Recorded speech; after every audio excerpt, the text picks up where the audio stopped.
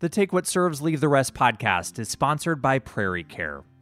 You know, going through the process of getting help with your mental health can be very overwhelming. I definitely know that from firsthand experience. Prairie Care can help guide you through it and get you in touch with the help that you need. They've been offering mental health services to all ages in the Twin Cities of Minnesota since 2005. Whether you're looking for clinical services, a specialty outpatient program, or a more intensive level of care like inpatient treatment, Prairie Care has you and your family covered. Visit prairie-care.com to learn more. That's prairie-care.com.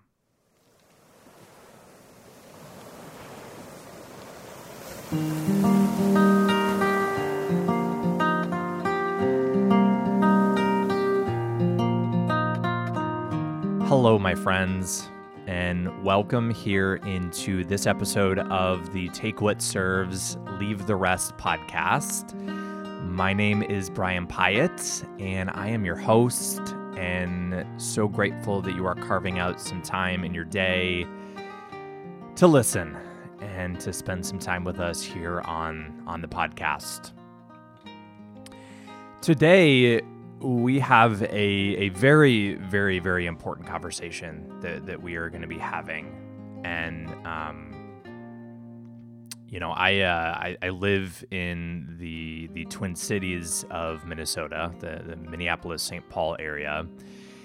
And this topic especially has been very, very, very much at the forefront over the last several years. And I know this is also at the forefront nationally and globally right now. And extremely important that we are talking about this topic, this subject on any platform, I think, where we're talking about mental health.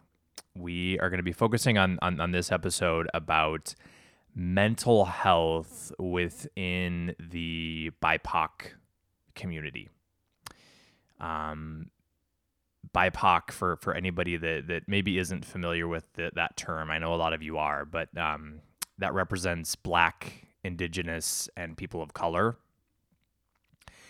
And I want to really just right off the bat acknowledge and just name that I am a white male and very much not well versed to be able to pretend like I know what those challenges feel like and what those challenges are within the BIPOC community. And so I come into this conversation today in this episode with an immense amount of white privilege. And I've been doing my best to learn more and more about that, especially over the last several years. And joining me on this episode today is Dr. Asfia Khader.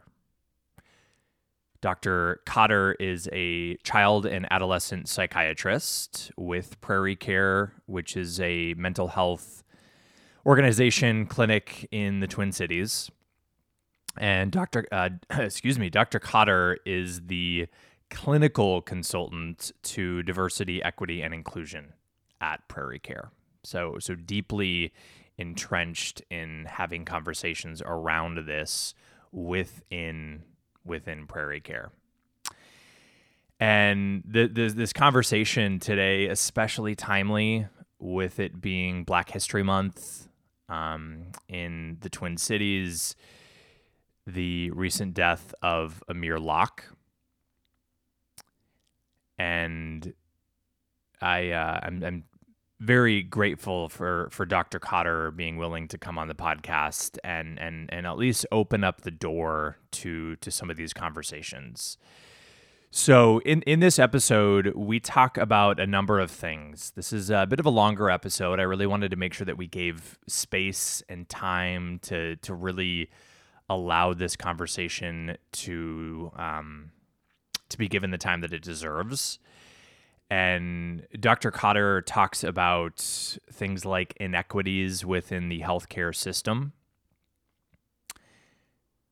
how implicit bias can show up within the therapeutic setting, establishing trust within the BIPOC community when it comes to mental health therapy, and much more. So with that, I am going to just go ahead and toss it over to this conversation with Dr. Cotter, and I hope that this conversation in some way serves you out there.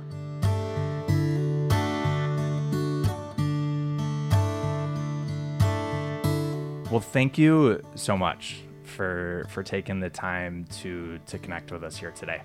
Well, thank you so much for having me. I think I'm hoping to have a very fruitful and exciting conversation about really important things that are going on in our community today. Yeah, and this is obviously a really broad topic, very complex topic, and so I think probably really important for us to maybe just acknowledge off the top that this can be kind of a heavy one, right, to really dive into.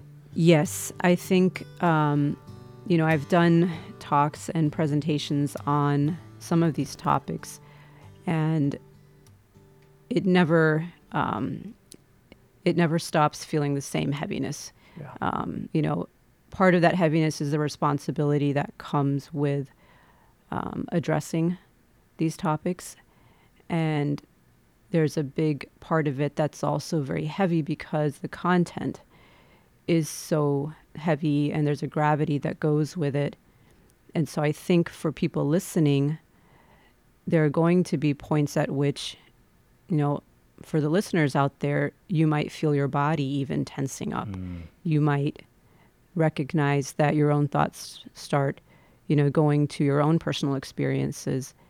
And that's a very real way to connect with this material. Yeah. And so I usually start presentations and talks with a reminder for folks to do self-care while you are listening. And that you have that permission to step away when you need to, or do some grounding techniques right where you're sitting or standing. Yeah. And so I think that's a really nice thing too, that this is recorded, so that if you feel the need to, you can step away and then revisit it and not have missed content. I want to, before we dive into some of those topics, to give people just a sense of your background, your cultural background. Can you fill us in on that a little bit? I don't know, a little bit, because it's such a loaded question. You could do it in about 30 seconds. Absolutely. That would be great. So, I think... Kidding, obviously. Cultural, we're learning what this word means in so many layers. Yeah. And I was thinking about this earlier today, that, there's a layer of my identity that definitely has to do with being born and brought up in the Midwest. Yep. There's definitely a layer that has to do with ethno-linguistically coming from a family from India. Spiritually, I identify with Islam. And, you put that together with life experiences. There's also a professional cultural identity that I have as a child and adolescent psychiatrist.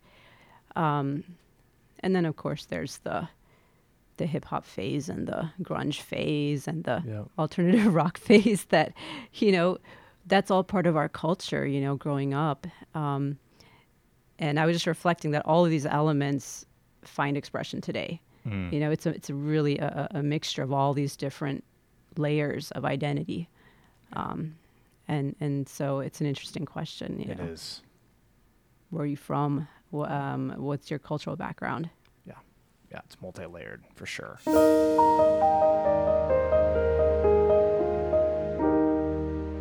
What particular mental health struggles are you seeing within the BIPOC community? And for our listeners that maybe have never heard that term, Black, Indigenous, people of color, are there certain things that you're seeing where like there's a real struggle happening?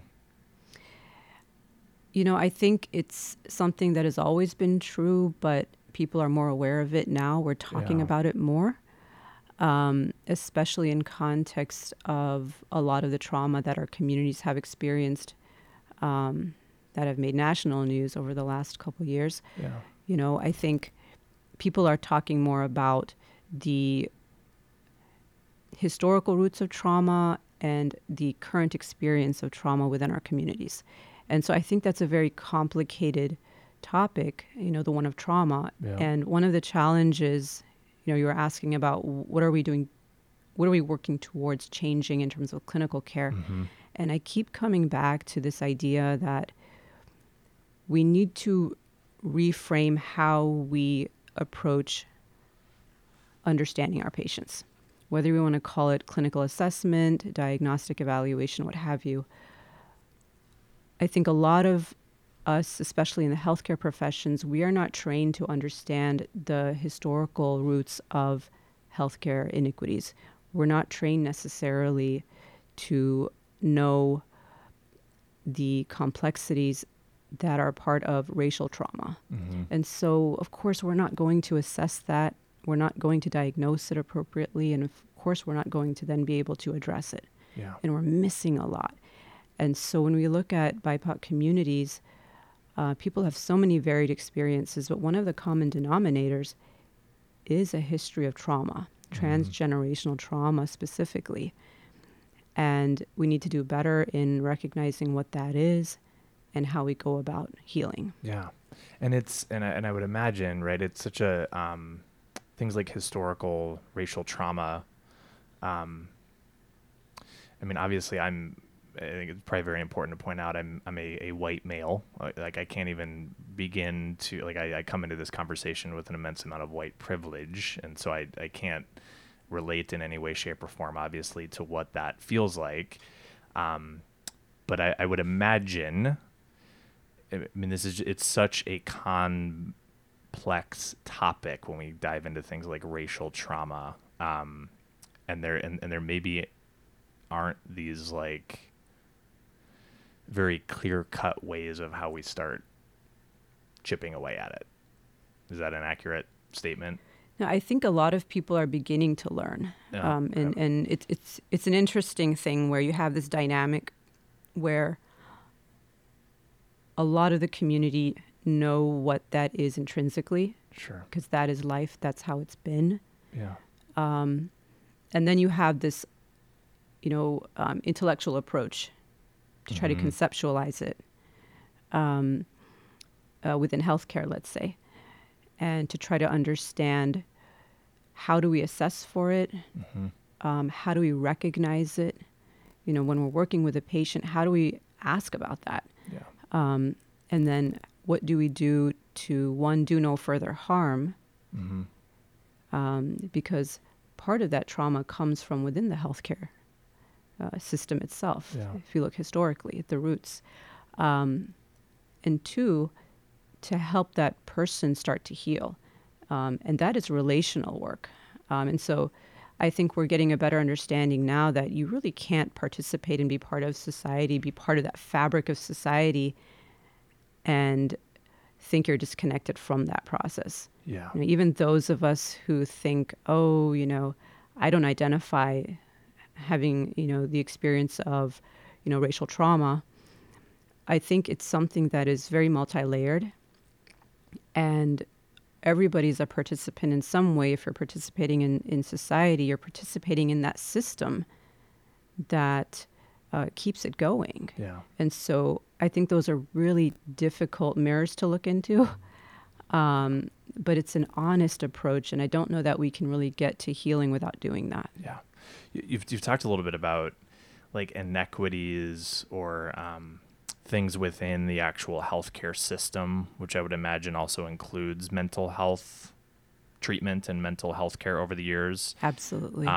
Without, I'm sure there's obviously a lot to that topic, but what are some of the ways that our healthcare system or our mental health treatment over the years in this country have potentially led to some of these issues that we're talking about?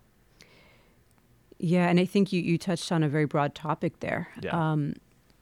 You can, consider the role that psychiatry itself had in terms of at some points in history, reinforcing and supporting the institution of slavery. You know, that happened through very specific diagnoses that were canonized in the DSM. That happened through the use of asylums and the abuses that went on within those walls. And it happened, you know, in the form of, you know, things that were explicit when you look at the history in terms of the racism. You know, it's a thing to consider how that has transformed into implicit bias today. Whether you look at the effect on, you know, patients who identify as African American and Black not being given adequate pain management in a hospital setting. This is something that's well known. But when you look back at the roots, it's factual. It's there. It's in the DSM. Descriptions clinically that Black bodies don't feel pain in the same way that white bodies do, right? So there's a historical element in that regards. As well, if you look at the history of settler colonialism, and we're talking about indigenous communities, Native American families, you know, those policies of extermination that then turned into boarding schools and cultural genocide. Yeah. And I think what people don't have a good understanding of is that the legacy of boarding schools is a very, you know, current issue. It's not something that happened in a certain period of time and stopped. You know, we still have boarding schools. And I think it wasn't until more recently, in the last generation even, that we're talking about it more openly. And these were specific policies that focused on separating children as young as 4 or 5 years old from their families by federal law, and removed hundreds of miles away to what were termed residential facilities. Okay. Yep. And, you know, fast forward to today, we have mental health care facilities that are residential facilities. You know, we have a broken healthcare system where when a child is in crisis in the emergency room, there's not a bed available for them to go to for maybe a couple 100 miles away, maybe out of state. And it's a very real thing. And listeners are going to identify with this if you've been in this situation. As a parent, you have to make that agonizing choice that, yes, my child is going to get the medical care they need, and they have to be temporarily separated from me. You know, family separation is a very real fear that people have to contend with when they're making that decision for their child to get either mental health care in a hospital setting or a day treatment program, residential, et cetera. Yeah. So it's all connected.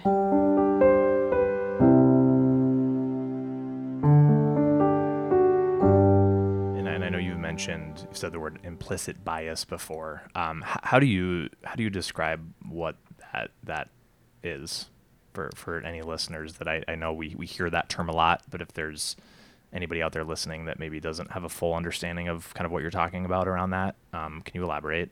Absolutely. You know, I think if you're a human being, it means you have a whole set of experiences that have influenced you and made you who you are. Yeah.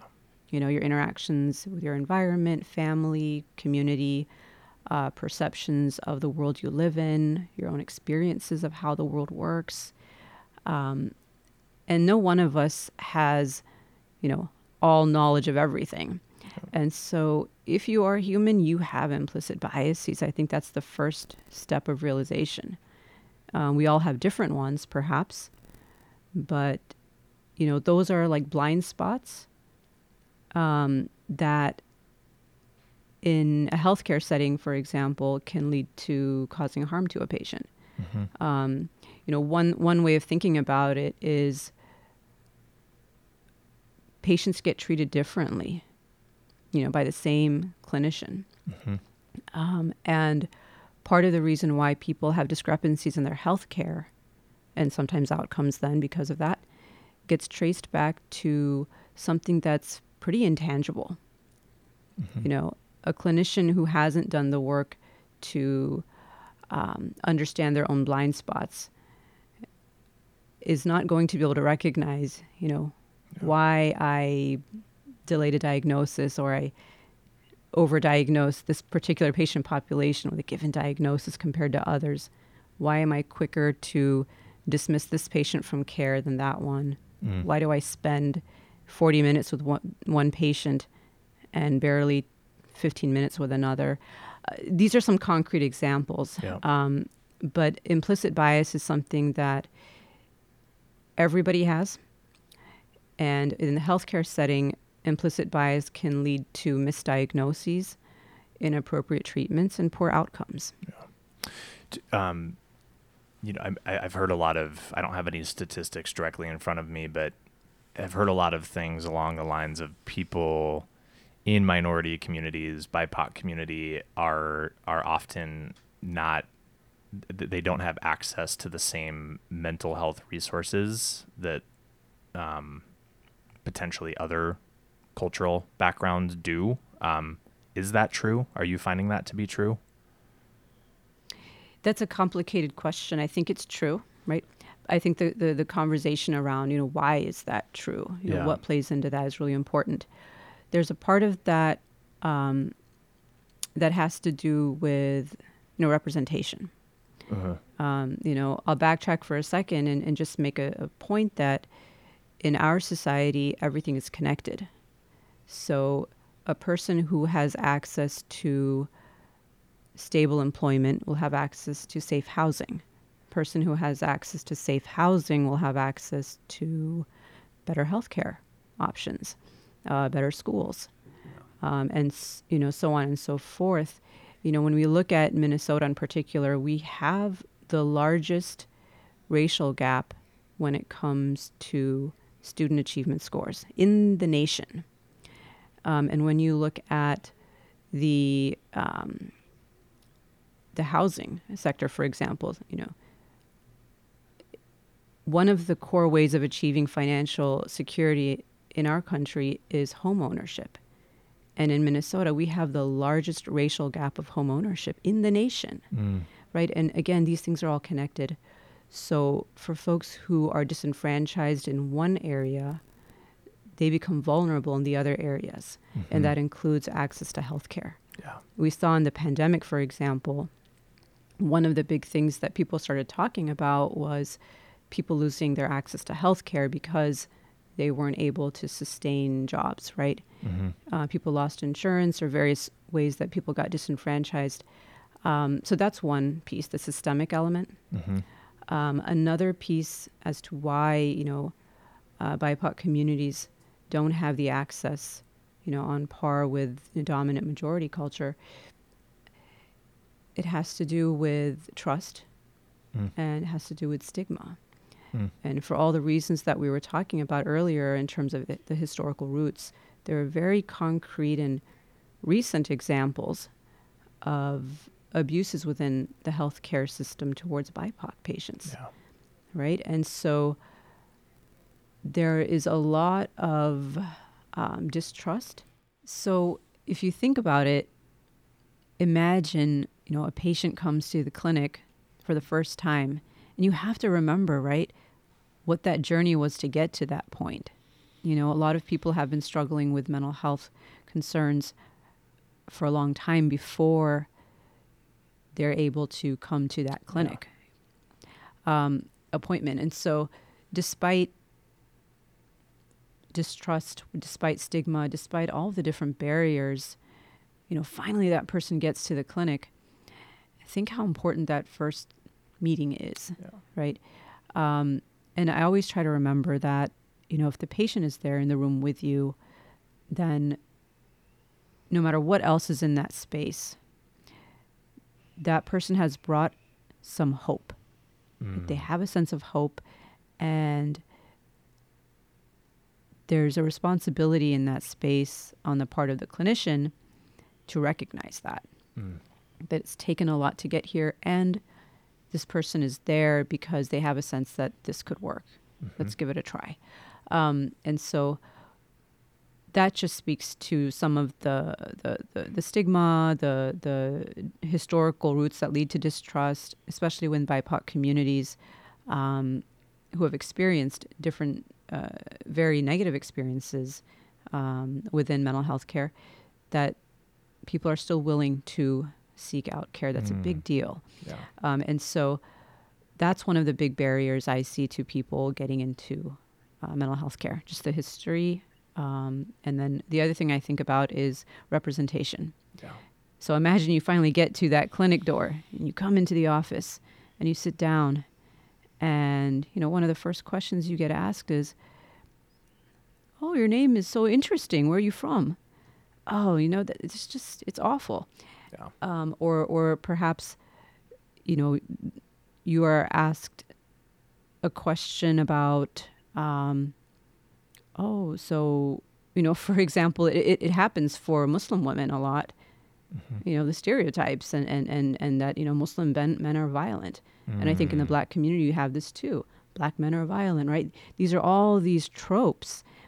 And this is where implicit bias becomes so damaging, because you can sit there in a clinic appointment, it could be primary care, it could be psychotherapy, it could be whatever. And you are on the receiving end of these tropes through the implicit bias of your clinician. And you're not likely going to come back to that person. Yeah. Right? You're not likely going to talk to that person and tell them what's going on. They have not earned your trust. Yeah. And that's how we do more harm in the healthcare field, through implicit bias. And a lot of times these providers have no idea they're even doing it. Right? Absolutely. Those are the blinders. Those are the blind spots. It's very, I would imagine, very well-intentioned people that are contributing to this distrust. I mean, there's a naivety, right? Yeah. And so I think those of us who would like to be responsible clinicians need to first accept that we have biases, and we need to check those biases.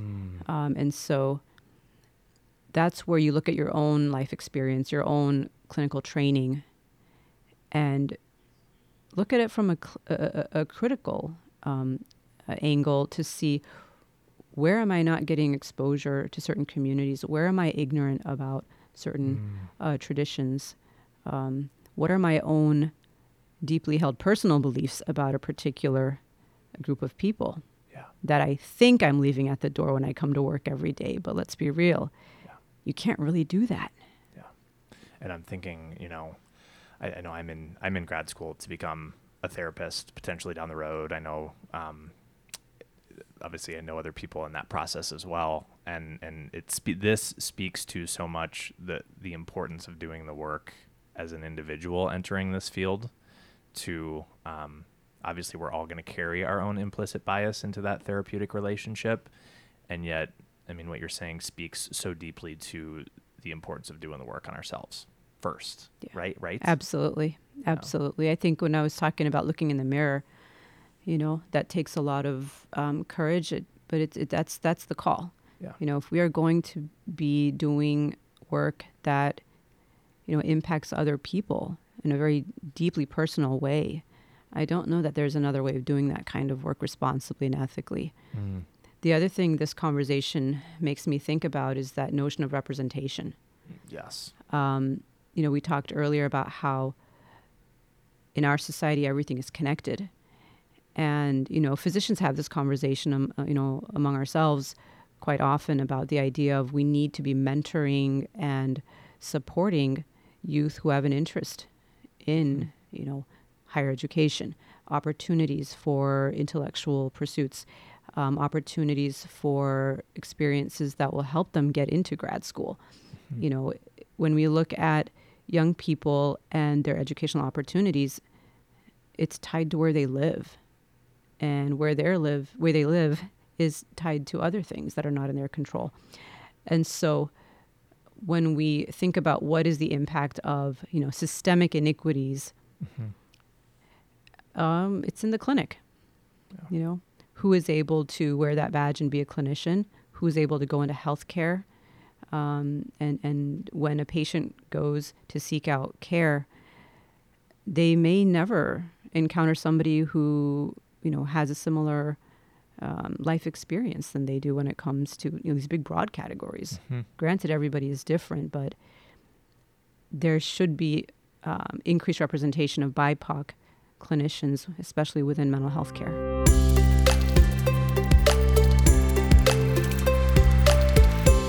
And something too, I know that we talked about a little bit while we weren't recording prior to this. How do you categorize the importance of in the therapeutic relationship, in mental health settings, in this space, being able to talk to your clients, your patients about racial trauma and say words like implicit bias or, some of the things that we've talked about, just introducing those words into the space. Why is that important if you feel that it is? I mean, I think that when a patient comes to, a clinician's office or is meeting their therapist for the first time, perhaps I'll use the example of psychiatrist, right? Mm-hmm. So in my role, for example, I'm very aware that I have not earned the patient's trust just because they made an appointment. Mm-hmm. I don't know the process that went into that. I don't know their journey, what it took to get here. Sometimes I will know something of the story that within the community, somebody, trusted me and recommended, somebody who's hesitant otherwise. But a lot of times that isn't the case and people are taking a risk. And so they don't, a patient doesn't know me. And unless I bring certain things into that space between us, the patients aren't going to bring it in. Mm-hmm. In mental health, for example, we have so much that we talk about with patients that make people very uncomfortable. We talk about drugs, we talk about suicide, we talk about loss, we talk about so many difficult things, we talk about trauma, suffering. And we also talk about resilience and joy, and there's so much that's very personal that we talk about. But unless we start that conversation, patients don't know that, there's space for this too in this, in this clinic. And I think also that respects the fact that in a lot of people's experiences, there hasn't been space. Mm-hmm. And so we have to take responsibility for that as clinicians, that patients have learned not to bring in certain things. Yeah. What part of myself do I have to leave at the door before I come to see my therapist or before I come to see my, doctor? And so those are realities that we need to be cognizant of, because we are going to then intentionally change the way we are interacting with our patients. Yeah. So for example, when I'm doing my standard conversation around medication management and how I think about that, my first conversation on it is always specifically to tell, the person, like, do not feel like you need to make a decision today. That's not what today's conversation is. We're just talking about values. And I say the word values. And I want to know, families' experiences. Have you ever had an experience with loved ones or somebody you knew where their mental health care process went well, or it didn't go well, or medications were not helpful, or, anything. Mm-hmm. And that's an invitation for people to bring in their stories, bring in their truth. And in that, I can hear resilience if they've had bad experiences and they're telling me, this is what I'm worried about moving forward. Mm. I need to know that as a clinician. I need to know where someone's been. And so in that space, I also share openly, this is how I think about medications. I'm very transparent in my process because there's this artificial power hierarchy that happens in that space between the doctor and the patient, for example. And it's counter-therapeutic. And so I actually will say, you are the expert in your symptoms and in your life experience. For parents, your kid better than I do. But I know the science. I know the medical aspect of things. I can tell you from my experience, working with so many people over the years, here's what I found to be helpful. we have regular conversations that have to do with values, life experiences. Here's where I'm coming from. What about you? And I think as clinicians, we have to be very intentional about that. That's how you build rapport, build trust, do the relational work. And so much of the work that we need to be doing is relational. Yeah. And this is like the beginning of that. I'm curious, what tends to come up for you when we talk about these things, like when we really dive into these topics that I know we acknowledge at the beginning can be really, really heavy. What comes up for you around these conversations?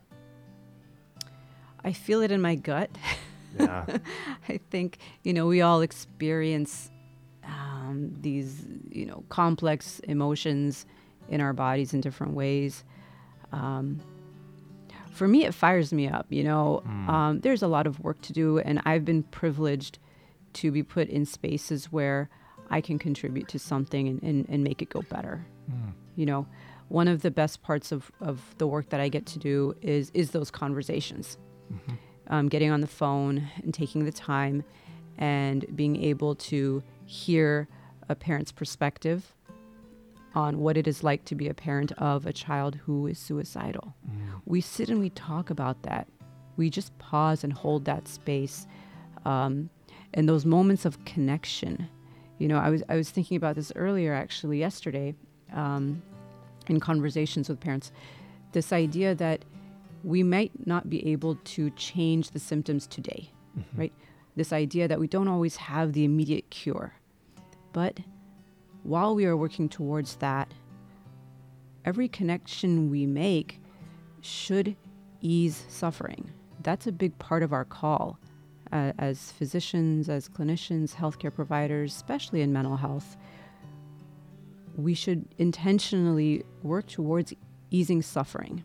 And we do that through connection and witnessing with parents what they're going through, or witnessing with our patients what it's like to be them right now. That work can always be done. And we should be doing that. So this is where my mind and heart go. Yeah. I want to also make sure that in this conversation we acknowledge that here in the Twin Cities, this topic has obviously been extremely at the forefront over the last year to 2 years. Most recently, the death of Amir Locke in Minneapolis is bringing all this, right back to the surface. Anything that you want to say about that, and potentially, do you see ripple effects of things like that happening right here in our community with the people that you're interacting with, in your line of work? It goes back to what we were talking about in terms of acknowledging and recognizing trauma. Yeah. This is that situation where it's everyday life for so many people where, I haven't begun to, heal from the previous grief and trauma, and now here's another one. Mm-hmm. It tries the resiliency of the communities. And, there's this part where when we're thinking about trauma, we have to understand re-triggering. And so there is this very human experience where when there's a trauma, when there's a grief and a loss, it brings up previously unhealed traumas, griefs, and losses. And that's the compounding and that people are experiencing. And, that's the moment we're in again, where the community is in grief and trauma. And, you can't say that it wasn't, so this is another wave of that. And for those who are, doing the work, it's one of those things where,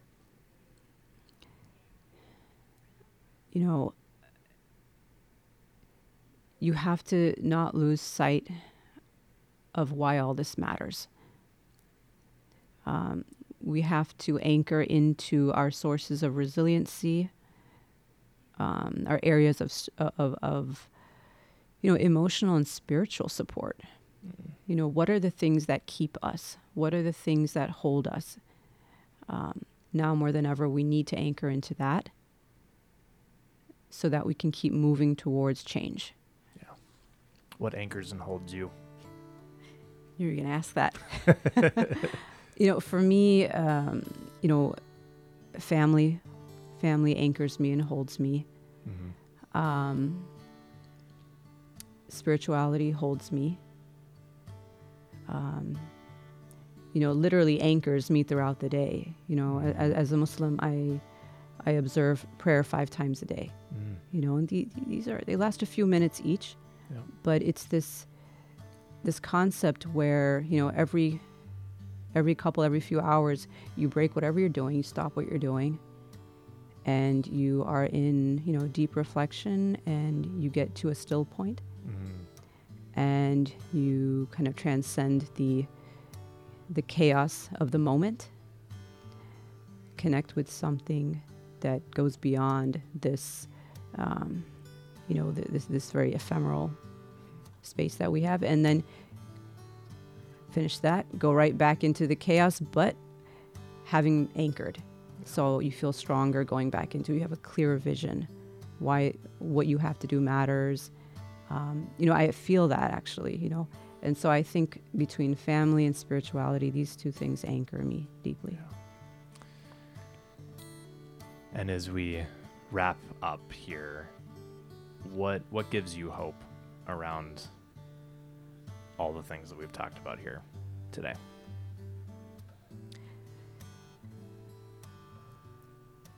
I think since time immemorial, there has always been struggle. There has always been striving. And I think that we're in a generation where we have the means, we have the ability to do really good work and move towards a more just, more equitable society. And the fact that we're having these conversations in more mainstream spaces, really heralds that we can do this work. And I just kind of try to imagine myself in the bigger scheme of things. Every generation is going to have its struggles, and they have to keep, fighting the good fight, or, making good trouble, right? And so I think to be part of that is really important. That itself gives resiliency, and it's one foot in front of the other. I don't know. There's not another way to do it. Absolutely. Yeah. One moment at a time. Yes. Well, I just want to thank you so much for taking the time to have this conversation, and for all the work that you're doing. And is there anything else that you want to add that we didn't talk about? I think just for listeners out there, for folks who are, struggling or have loved ones that you're worried about, reach out. We're here. We're motivated and dedicated, and the things that we're talking about, these are the conversations we're also having, behind closed doors and when we're in our, patient meetings and such. So the work is happening. Reach out. We're here. And, keep telling your stories. Keep bringing your full self to everything you do. All of that matters. You matter.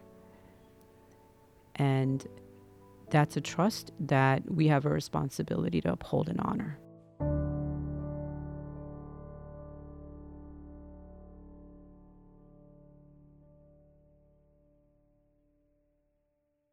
I want to once again thank Dr. Cotter for joining me on this episode. So many things that I know that I am taking away from this conversation, and I hope that you found it insightful and useful as well. If you have any feedback, any comments, any questions about anything that we talked about on this episode or any previous episodes, always love to hear from you. You can reach out to me on social media. I'll put my Instagram handle in the show notes for this episode, where you can reach out to me anytime. As always, deeply grateful to each and every one of you for taking the time to listen, and I look forward to connecting soon, and we'll have another episode out next week. So be gentle with yourself out there, and we will talk soon.